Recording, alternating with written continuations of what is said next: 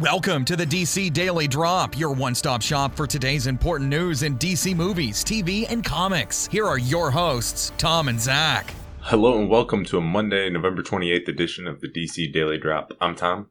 And I'm Zach. Today we've got news on Justice League Action release date and a couple movie and TV things.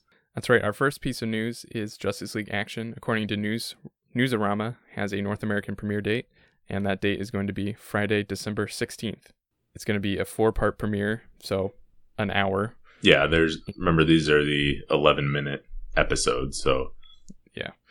And it's going to be titled Shazam Slam, and they have a description of that. The description really shows you how wacky the show's going to be. Yeah.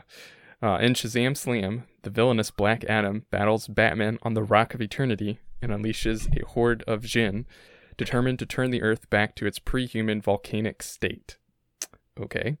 Affected by the otherworldly powers of these primordial monsters, Batman becomes possessed and is turned into a giant flying bat monster, laying waste to the Hall of Justice, with only Superman capable of taking the fight to the Dark Knight.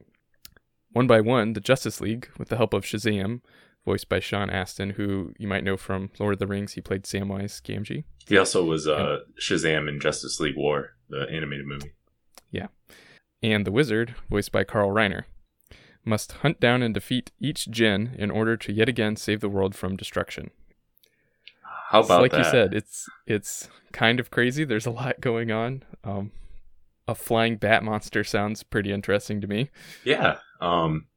So I think this show is going to be pretty crazy. I'm glad they're starting with Shazam. I think that's cool that they're going to have Shazam and Black Adam introduced in the first episode. Yeah, I think this is just going to be a wacky show. I hope it's not too kiddie.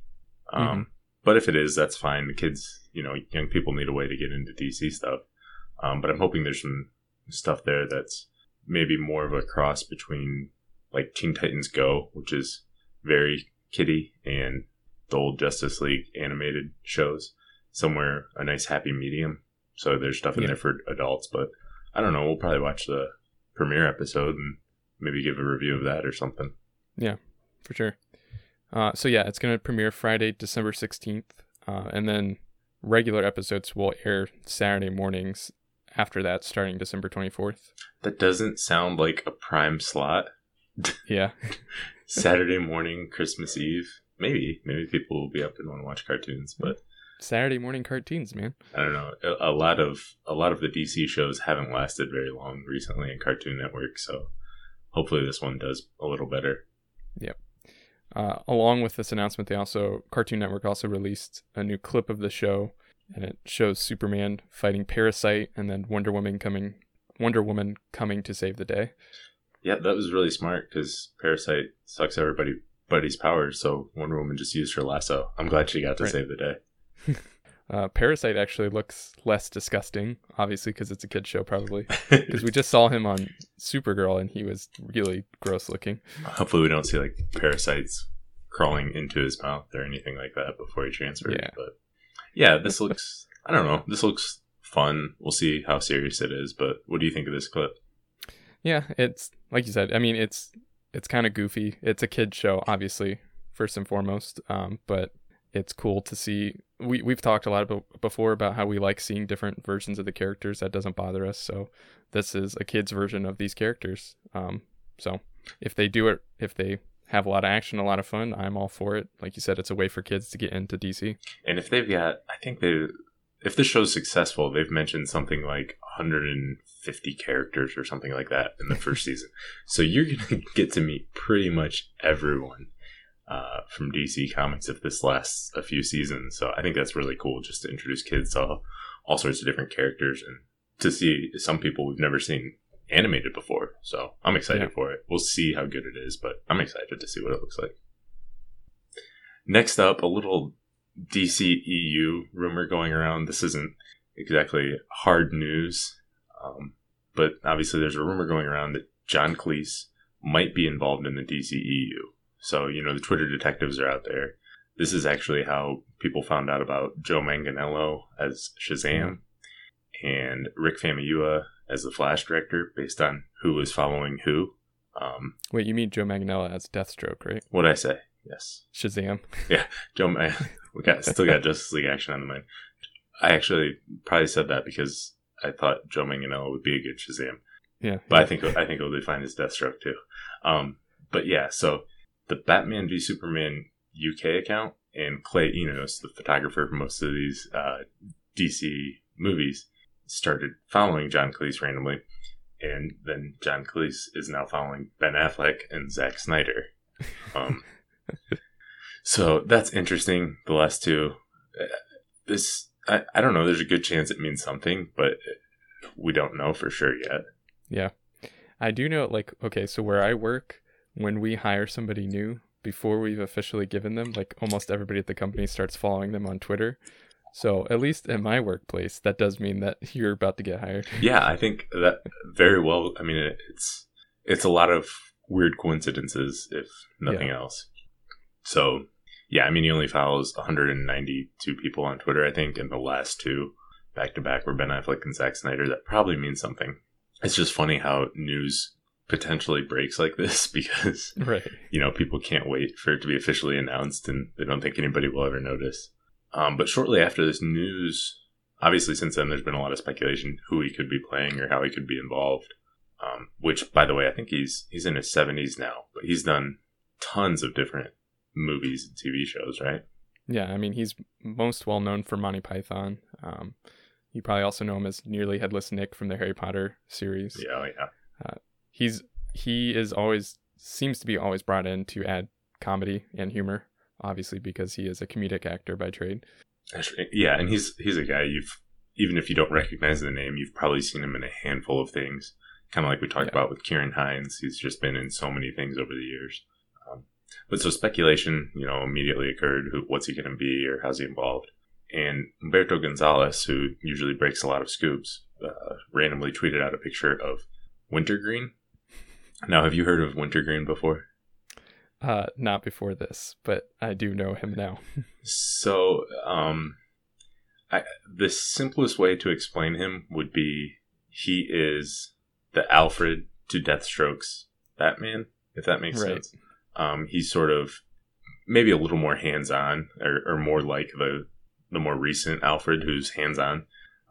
He's sort of got a military background and everything. And he was actually on Arrow season 1. He was the first guy in the Deathstroke mask before Slade Wilson was even wearing it and was sort of his mentor.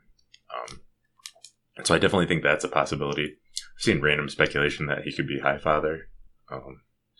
Doesn't really look like Highfather, but I guess with a beard and long hair, anything can be done. I don't know how Highfather would. I think he's going to be. I think it makes more sense that he would be involved in the Batman movie.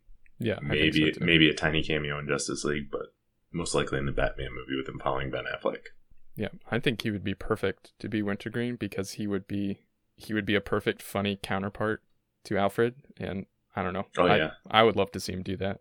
That would make sense. And if if the Batman movie is focusing on Batman versus Deathstroke, I think it would kind of be cool to show how similar they are in a lot of different ways.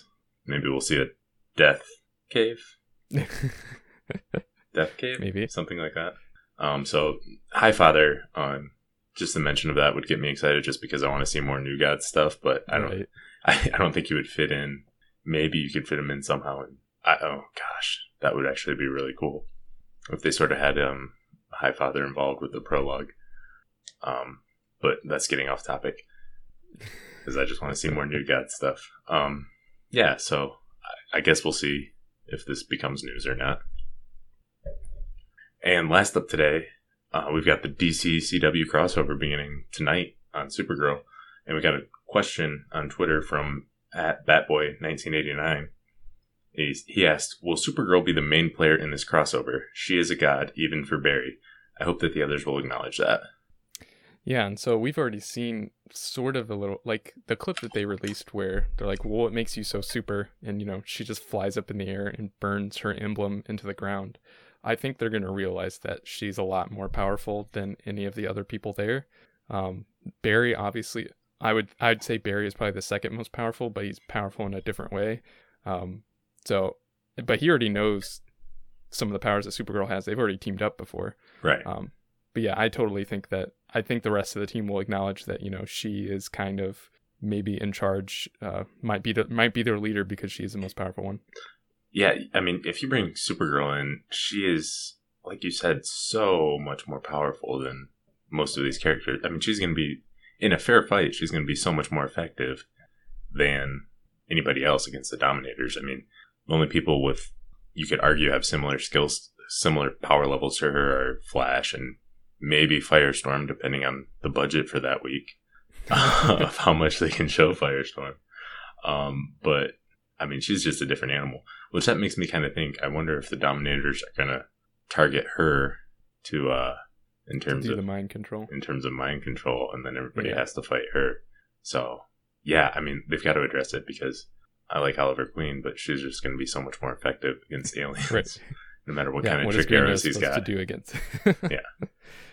So yeah, that's the only thing I think might happen is they'll either hinder her in some way because it's something Dominators can do, or she will be affected by the mind control and they'll have to fight her, which would be cool to see the whole team try to fight Supergirl and she just basically swats them away like flies or something. Now I really want to see that, and I'm going to be disappointed if it's not in there.